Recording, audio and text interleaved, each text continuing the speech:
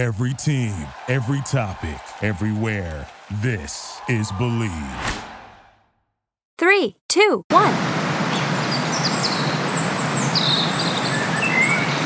You're listening to Field Day with Katie Black. Is that good? I'm back with my dad. Hey, Dad. Hey, Katie. What's up? It's good to be back. Yeah. Do you want to share a story you found interesting, or do you want me to share a headline first? Let me share a story. This time of year, we already had the Super Bowl over. We already had the NCAA championship, and basketball's going on, and they're not quite ready for the end of the season. So it's kind of baseball is in spring training, but hadn't really started. So really, it was kind of a slow. It's a few things really interesting on the verge of happening. But I found this story. It fascinated me. It was, how much do you think a ticket, a complete ticket to Michael Jordan's first NBA basketball game in Chicago? How much do you think that one would sell for? Oh, not what it was currently worth at the time, what it would sell for nowadays? Yeah, what it would sell for now. Let me tell you the story first. This guy, he was in college. He went to Northwestern, which is in Evanston. It's fairly close to Chicago. He was in school there, and this friend of their family was worked for at that time the Washington Bullets. And since the Bullets were their season opening was opening at Chicago, he sent this guy 2 season tickets to the Chicago Bulls opening game against the Washington Bullets. Mm-hmm. And so he was in the dorm there, and he had 2 tickets. And so he tried to get some buddies to go with him. They're going to hop a train to go to Chicago to watch the game on Chicago's west side, and he couldn't talk anybody into going. They were studying or something. And one reason was, it's hard to believe, but at that point in 1984, the Bulls had I think 3 straight losing seasons. So they weren't a really big, like they are now, like they was when Jordan played for them. Wasn't a really big turnout, and it wasn't all that excited about. Jordan was the 3rd person picked in the NBA draft. He went behind Olajuwon and Sam Bowie. So he was the 3rd pick. So wasn't a lot of excitement, and so he went to the game by himself. But he carried the 2 tickets. They were at the call window. So when he got there, he went up to the call window, got his 2 tickets, stuck one of them, and just stuck it down in his shirt pocket. Used the other one to go into the game, and meaning they didn't rip it. No, he had 2 tickets. See? I know what I'm saying. The one that he kept obviously wasn't ripped. Right. It was an unused ticket. It was a whole ticket, and he just stuck it in his pocket. And he went into the game, and later on he threw away the stub he had, and he just stuck it in his pocket. And it wasn't a very eventful game. I looked up and saw what Jordan did that first game. He had 16 points. He had 6 rebounds, 7 assists, and 4 blocked shots. So it wasn't really anything. That was a good game, don't get me wrong, but nothing really, So, he wasn't flying yet. Yeah, he wasn't flying yet. And so he, took that, stuck it in his pocket. He went back, like I said, stuck it in his pocket. Later on, he transferred it to he had a manila envelope, and I do the same thing that, for other tickets, for other worthless tickets, he stuck it in that envelope for, his other tickets he had kept them, but this one was unused. And so for 34 years, he moved from apartment to apartment, And he said that if somebody had come up and said, "I'll give you $500 for that ticket," he would have sold it. But said one night he was watching TV, and the story came across the TV that someone had sold a stub to the Jordan's first game for $264,000, a stub. And so how many years later was this? 34. It was 34 years later, and he was like, he had no idea. He said he didn't even know that there was a market for tickets to games. Mm-hmm. And so what's happening in the collecting thing is the opening games for especially guys like Jordan are like rookie cards. And baseball cards are rookie card for Hank Aaron, a rookie card for Willie Mays, a rookie card for Mickey Mantle. Those are the ones that bring the real big price. In the ticket industry, it's the tickets. When their debut tickets for people like Jordan, and so, but he had no idea there was a market for tickets, and so he started wondering, oh my God, so I still have it. So he went down, and this time I think he was living in Connecticut. He went down in his basement, and had one of those plastic things that said his name was Mike's Memories, and he opened it up and shuffled through there and found this manila envelope, and sure enough, inside was this unused ticket. So he called around to a bunch of auction houses. By the way, who were the Bulls playing that night? They were playing the Washington Bullets. See, okay, sorry. The friend of the family, knew him and said, okay, guy, he's real close, and I'll send him these 2 tickets to the Washington Bulls, opening game, even though it was with Chicago. So, and what year do you think this was? This was 1984. This was Jordan's first year, October 26, 1984. I had no idea that he played for the Bulls in the 80s. Yeah. Oh, yeah. So he only played for Chapel Hill in the last of the 70s and the early 80s? No, he played for it was kind of in the early 80s because they won the national championship. Jordan won it in 80 or 81. He won it his sophomore year. They won it. Even though they were fantastic, the next 2 years, for some reason, they didn't win it. So he won the NCAA national championship. God, Katie, I want to say... It's fine. I think... Well, it's give or take. I mean, there's no one... Yeah, because Jordan won it, and then... Yeah, I think it was around 81. It had to be in around 81 that they won the night, 80 or 81. I can't remember which one it was. But it was in the early 80s.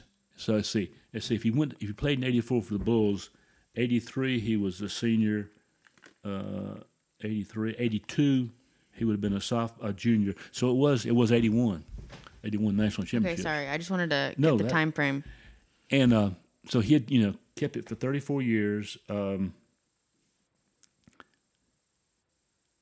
the ticket thing, I think they said that I think this was a stub. The only other ticket that's kind of close to that, or is real, I think it's a little bit more, is that the only other ticket that was in that price range was the 1947, Katie, Major League debut of who? Who you think would bring that kind of money? 1947, and that's a little bit before your time. But what player? Babe Ruth. Babe Ruth. Okay, well, don't tell me yet. Okay. Babe Ruth, Mickey Mantle. DiMaggio. Nope. What player? What significant thing? Jackie Robinson. 1947. Jackie Robinson's debut, and it was like 480,000, and so it was something else to be in that price range. But wait, do you really believe this guy kept a ticket, not thinking that he was going to profit of it one day? Yeah, I mean, like you said, I do the same thing. I come home from a game or something, and these are stubs, and I've got almost like him, a little manila envelope, and I'll stick the tickets in there. It's just something you do, sport. And like you said, he's got a whole envelope full of worthless tickets, but he's got one in there. And so is he going to sell it? Oh yeah, what he did is he called around to different auction houses, and he took a picture of the ticket, contacted these auction houses, sent a picture of it, and one of them contacted him and said, that they would be glad to sell it. And so it was I forgot how he listened to the auction stuff, but anyway, he was keeping track of it, and the ticket. They started out the bidding, and it'd go up at $10,000 increments. And I think it started sometime around the 8 or 9 o'clock. And I think he said he had gone to sleep. At 3 a.m., it sold for $468,000, which also included the buyer's premium of 20% buyer's premium. So $468,000. That's crazy. It is. It's unbelievable. Did it say where the guy's out of? Like, where'd the guy... No, it didn't say anything about the guy that bought the ticket. A lot of time people that buy tickets... They may be private. They didn't... and in the article, the story I read, it didn't say anything about the the person that bought it, But Why you want to? You think these people want to be quiet for safety purposes? probably so. Yeah, I mean, when when you pay $468,000 for a ticket, I think of course they're big buyers and stuff, and I think that it's almost like people that win these lotteries and stuff. They don't want people know that they got all that money and stuff. So I thought that was because like I say, wasn't much going on. But I thought that was an interesting story. I wasn't aware of. I knew about baseball and football collecting and all that kind of stuff and jerseys and stuff. Never thought about that tickets, would be so valuable. And so far, I forgot how long ago this story was. Nobody's shown up with an unused ticket to that game. So that's probably going to be of course, I think it'll be the one. Did you ever see Jordan play?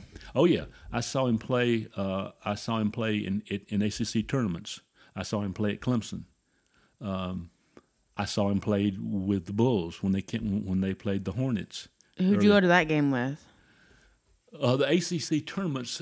Me and Steve Madden. Mm-hmm. What about the NBA? NBA game. What happened is I was working in Charlotte, and our office went together and bought a season ticket. I think it was four of us went together and bought season tickets. And then what we do before the season started, we would draw and who would pick the first game. And so the person that picked the first game, the next game they would pick the fourth time, and we would rotate like that. And I got to pick first, and I picked that game. Because of him. Huh? Because of him. Yes, yeah. Oh, because of him. Yeah. So what was it like seeing him play? Oh, it was like I say, I'd seen him play in college and stuff, and did he when you looked at the court? Were everyone only looking at him? Well, no, being from North Carolina, of course, Charlotte, everybody was really, excited about seeing him play and stuff, and so yeah. But no, I know overall. But was the crowd only kind of like? No, the crowd was definitely a Hornets crowd. Back then, that was the first professional, major professional team that Charlotte had, and we would pack that place. That place seated, I think it's 20-something thousand. But I mean, we led the NBA for I don't know how many years in sellouts. They were, as a crowd that was just. So hungry. how long do you think those years lasted? I seen not long ago what it was. It was something like, oh God, because it was right before they right before they left when they moved to New Orleans with Shin. It was 84. It was 10 or 12. It might have been more than that consecutive sellout. We had the biggest, largest average the largest attendance in the NBA for years and years. We can look it up. But no, Charlotte was they were glad to see Jordan play, but they were definitely pulling for the Hornets and stuff. The reason I kind of locked on that That's our shock. The reason I locked on that story was that I was looking for some other interesting story, and that I thought by far that was most interesting. But there were several things that were breaking that I thought is going to be interesting. Two of them, well, three of them really. One of them is that this quarterback situation in the NFL. It's about who's going to go where. You got all these really top-notch quarterbacks like Lamar Jackson, Aaron Rodgers, Derek Carr. Now he went and signed with the Saints, But I thought that's interesting in the draft coming up. A lot of teams are looking for quarterbacks, but I thought it was really interesting that Lamar Jackson, that he signed, that they put the tag on him, but it wasn't exclusive. So it means, I think, that if somebody else makes an offer, the Ravens can top that offer. If they don't, then that team has to give them 2 first-round draft choices. But I think the Ravens would want more than two first-round draft choices for Lamar Jackson. But that's an interesting one. And then Aaron Rodgers is interesting. Derek Carr, I think, would make a real big difference with the Saints. He talked with the Panthers. Well, first of all, is this quote unquote normal to have a bunch of major quarterbacks up in the air? Because I don't really remember it being so. It doesn't seem that way, Katie. I was trying to think back. It doesn't seem to be that way that you you had people of that stature. Both Rodgers and Lamar Jackson have won MVPs. You have MVP quarterbacks, looking for a better situation. That's unusual, and then you got some other like Derek Carr and Garoppolo for the 49ers. That's an interesting one. But you got a lot of teams that really, and then I guess the other thing is that the Bears, who have the first pick, I mean, they with Fields, they have a really good quarterback, and so I think another interesting thing there is they probably need some help on defense, and they're thinking about trading their first round pick, for a lower pick where they can get the person they want because they've got a quarterback that they like. So that's kind of interesting too, that somebody might trade away the first round pick, which is usually picking a quarterback because I think they're satisfied with their quarterback, and they want maybe some defensive player. But that might change. I don't know. So that thing's kind of interesting. Well, wait. Well, before you move on, what do you think about how Aaron Rodgers said he was going to go into like the pit of darkness or whatever, and to think about his? I don't know if it was. I don't. Dad goes, I don't understand. Well, you hear about people in these isolation chambers or something. When it's no light, no sound. It's perfect, deprivation. I don't know if that makes you think, more clearly or, what it does. And so, I mean, not ever having done it or, know about it, it's probably, something to do to see just, if it does, make you more clear-headed and thinking at a high level. So, yeah, I think with his situation, I would try anything to make sure I made because he's getting up in age and I think he wants to make the right decision because this will be the last team he probably plays for, and so he's I'm sure would like some more Super Bowl rings, and so I think he's. Do you think he'll stay? I don't know. I mean, that's the Packers have a good team, but I think he's only won one Super Bowl, so he saw what Brady did when he went to Tampa Bay and won another one. So I think he would like to, since he only has a few years left, to pick a team that he thinks, hey, they're a quarterback away from winning the Super Bowl, and so I don't, he's trying to do everything he can to do that. Well, before we move on to your other story, I wanted to know speaking of the football and Super Bowl, what did you think about that call that determined the whole game? Well, I think it was pass interference. But what I didn't hear anybody talk about was that had they been calling it during the game. In other words, it seemed like there were very few penalties in there. And so I hear these athletes talk about, well, at the first of the game, they kind of want to see, how the referees are going to call it. Just like baseball pitchers, are they going to be calling the low strike or the high strike? How are they going to be, calling the game? Because, there's a little bit of leeway there. And so I heard players talking about, well, we're trying to see what we can do and what we can't do. And I watched the game, and I can't, identify all the penalties, but what I thought was the thing, I don't think they've been calling the game that tight.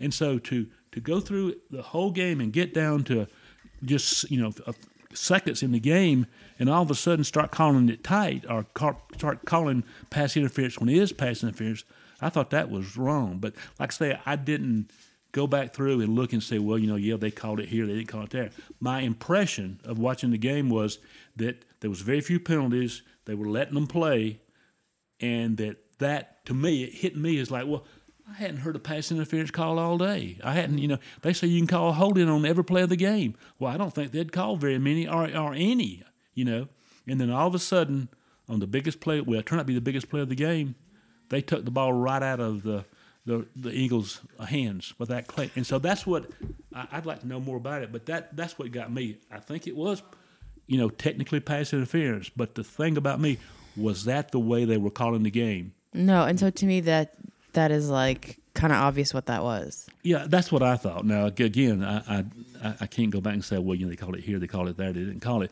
But the impression I had was they were letting them play. The players had kind of known what they could do and what they could not do. they called it then, and it just, like I say, it took the ball away from Eagles having a chance. And they might not have scored, but it was a great game. If they hadn't called that play, the Chiefs would have had to kick a field goal, which I think they would, and they'd have gone ahead. And then we'd got to see whether Jalen could get them down the field or not. I mean, it was a great game, and it would have been so much better if they hadn't called that play, let him kick the field goal, go ahead, and then see if Jalen can get him across the field in time or not. And it would have, if that had happened, and I think even if the Eagles had scored or the Chiefs had broke it up on a tremendous play in the end zone or something, it would have been the greatest, Super Bowl ever. So I think they deprived us of a possibility of, a one-in-a-lifetime game.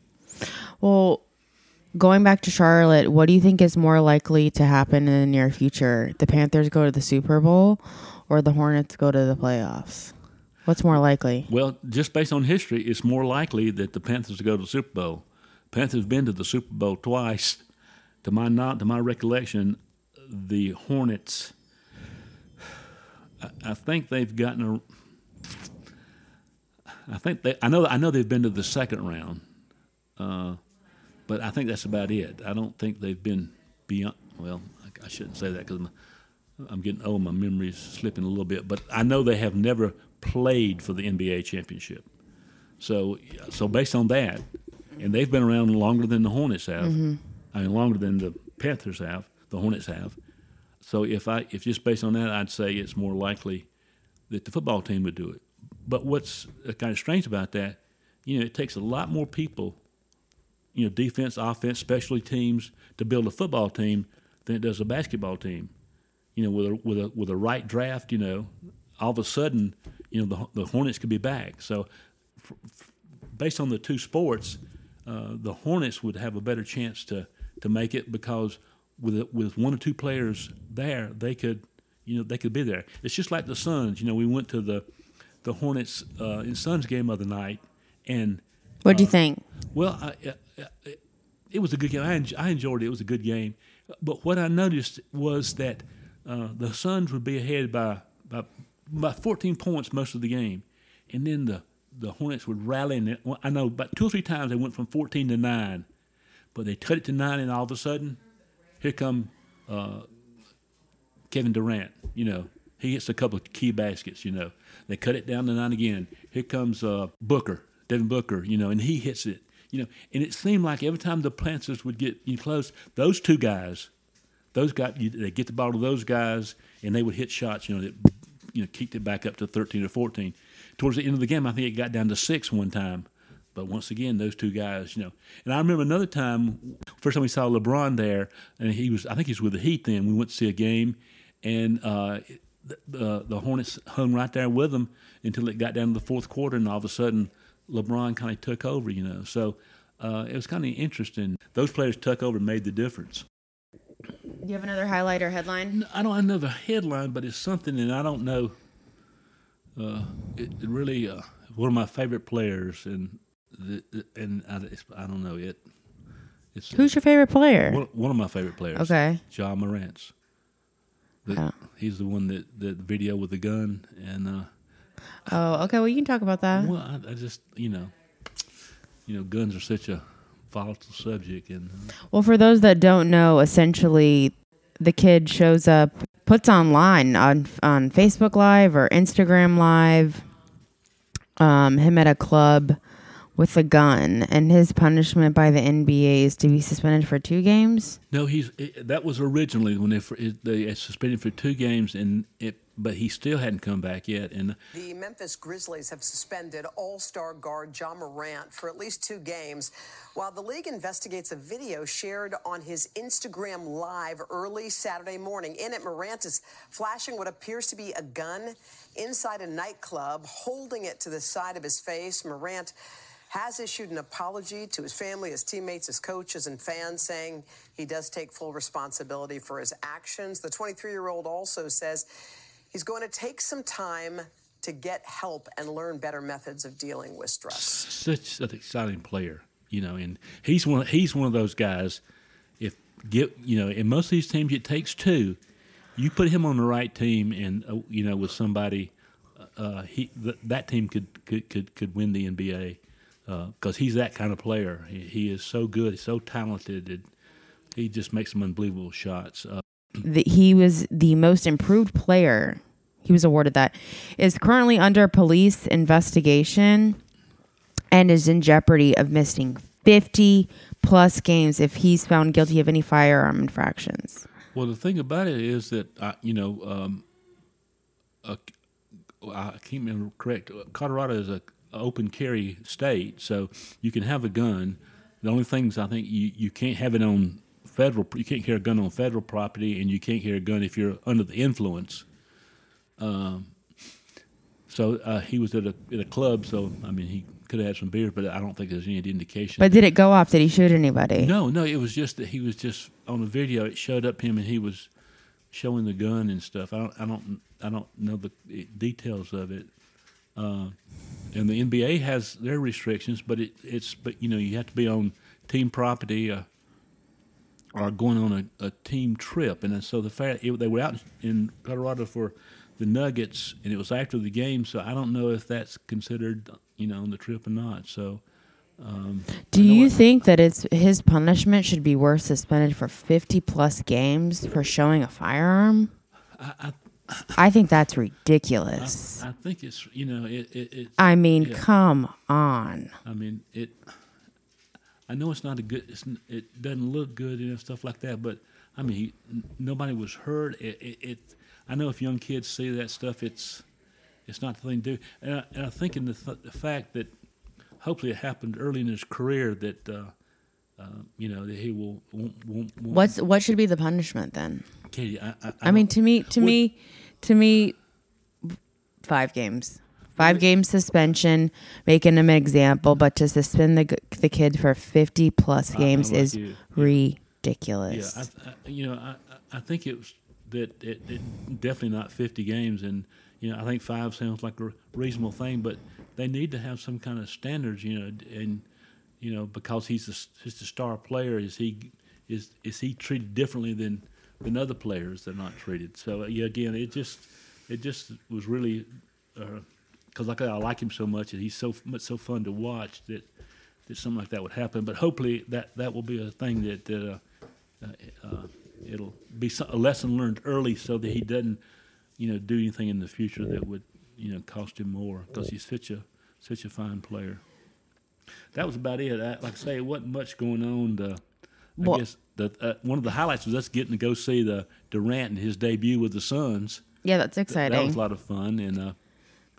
But outside the basketball right now, like I say, now this week they're having all the championships, so there'll be some exciting college games, and looking forward to that. And the Masters is not too far down the road, so things will pick up. This is what I want to end on, because I was going to bring up the Tiger Woods thing, but I mean, there's not enough information yet. But basically, Alabama star Brandon Miller comments on Jamil Harris's death. Situation is heartbreaking. So it says that is breaking his silence on the death of 23-year-old Jamal Harris, saying Wednesday the tragedy is heartbreaking. All of these things. Brief remarks come just 2 days after he was named SEC Player of the Year and Freshman of the Year. As we previously reported, cops say Miller, Alabama's best player this season, brought the gun to his friend and former teammate Darius Miles on the 15th in Tuscaloosa. Miles' friend, Michael Davis, allegedly fired the fatal shot. Despite the connection to the murder case, Miller did not face trouble with Alabama or the law, and he's performing at a high level on the court. He's even dropped 41 points against South Carolina last month. Miller's availability has been met with criticism. The victim's parents expressed to USA Today they believe Bama is prioritizing Miller over the tragedy. They're worried about his career. But what about this 5-year-old boy, Harris's son? I mean, what do you think of that? That's How can you be involved in a murder and nothing happens? Well, I don't know. That's getting into one of those situations where, I hate to comment on something I don't know the circumstances. It doesn't sound good, but I don't. Yeah, I'd rather not comment because I really don't. Mm-hmm. I mean, to think. I guess my thing is we just got an update date. Did All-Star guard John Morant Won't be charged after police investigate gun video. Yeah. I just got an update. Yeah, well, I didn't. You know, it didn't sound like that was what the law was, that he had broken any of the state laws, and it was some question about if he had in fact broken any NBA laws. You know, about the traveling with a gun. So, yeah, and so Katie, I wouldn't comment on that without knowing the circumstances of. I don't. Oh, know. I know. I know. So it's. Loaning your buddy a gun, assuming that he bought the gun, legally, that there's any breaking of any law of loaning a friend a gun. So again, that's a tough one to try to. I didn't know Dad went to law school. So to be continued. Can't comment until there's more information. That's fair. Yeah, I think it's like Morant's thing. You're real good at pronouncing Is that French? Names. Morant's could be, Real quick, tell Dad's a big baseball collector. And just so back in the day, you would get a baseball card in a bubblegum wrap. I want you to talk about that. Yeah, we used to do odds and ends to get money to buy baseball cards. I remember we were didn't live too far from an area that they would buy metal. And we'd go around all the place looking for, old horseshoes or pieces of metal to go sell to get money to go buy baseball cards. And you'd go in and they were, I think they might have had a 5-cent pack, but we always bought the 1-cent pack, and it was, it was wrapped up and had a baseball card in there and a flat square piece of bubble gum. The gum was real flat and thin, and it was rectangle shape, and it wasn't as big as the card, but it was a little smaller than a playing card, like a card you deal for playing bridge or something, and it was we'd collect them that way, and we would what we'd do then is we'd get them, and then we'd go and say, okay, do you have two of so and so? And then the guy said, well, yeah. I said, well, I got two. Who you got? And you would trade back and forth. You'd get we call them doubles or triples, and those are the ones you would trade for somebody that you didn't have, And it was really fun. Like on a Saturday and stuff, people would. It's funny how far they would travel to come and trade baseball cards, and they'd bring the ones that they had extras of, and they'd trade for. What was the rules of trading? Essentially, a better player. You want a card of a better player. Well, it mostly revolved around good players that you didn't have, and if you had 2 or 3 of a really good player, you could use those to get the players you didn't have. So that's what I always did. I always tried to trade with my ones I had 2 or 3 of for players I didn't have. I wasn't sure. I guess other people did the same thing, But that was, and so we didn't, see, back then, we were not smart enough or whatever, know that you could, if you had enough money, you could go buy the whole series. We would try to get it collected every day or every other day. We'd go in to the local drugstore or gas station, wherever they sold them, and buy cards and see what we got, And that's why you would get, sometimes you'd get 3 or 4 of a certain player, But it was the fun of it, not knowing who was there, and then the trading part was a good part. The other thing we did is we would use them in games. We would make our lineup, and we'd use like a dice game, like you roll a 2 is a double, or different numbers is a home run or an out, and we would play baseball with them. We'd have a little scorebook and get our cards, and we'd put them in the lineup and say, now so and so is batting, and we'd roll the dice, and he struck out or he singled, whatever. And we actually played with them and used them, and so that's how they got. When do you think you stopped trading them? How old are you? Oh God, I think 40. God, not Katie. No. Seriously, or was it like a high school thing or a college or? No, I think it was. I think I want to say in junior high. Did it just kind of organically stop? Yeah, it just kind of. I don't know why. Kind of grew out of it. That. I think probably around the 8th grade, 8th or 9th grade, something like that. That makes sense. It kind of, grew out of it and stuff. So, but yeah, it was Fun time. It was a fun time to, to collect it and to trade, to play with them, and stuff. And it was go in the store and then, who have I got? And when you got somebody you hadn't got, or you got one of your favorite players, it was a fun time. Well, last question that I ask a lot of my guests towards the end is, and I haven't asked you, have you ever seen a ghost? Katie, I hadn't. I can never. Anything creepy? Maybe that you didn't see a white figure, but you felt weird? No, I mean, sometimes you hear sounds that you can't, like, well, what made that sound, because you're there by yourself and nobody's there and you hear a sound in the house or something. So sometimes those things you hear. Do you ever have deja vu? Yeah, but some things, not lately, but when I was growing up, like, this looks familiar or something. So it seems like I've been here before, or this, not necessarily like this type of situation I've been in before, Mm-hmm. So cool. I've had that feeling. Okay, well, that's it. Well, I enjoyed it. It's fun time. Yeah, the first field day reporting of 2023. Okay. All right, thanks, Dad. Well, thank you. Invite me back. Yeah, bye. Bye.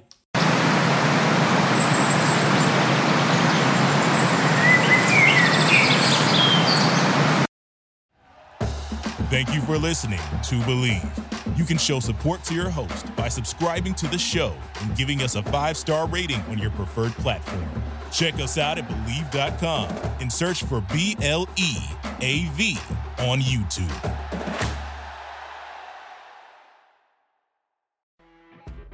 You know when you're listening to a true crime story that has an unbelievable plot twist that makes you stop in your tracks? That's what our podcast, People Are the Worst, brings you with each episode. I'm Rachel. And I'm Rebecca. We're identical twins who love true crime cases that make you say, didn't see that coming, and we hate the people responsible for them. Listen to People Are the Worst now on Apple, Spotify, or wherever you get your podcasts.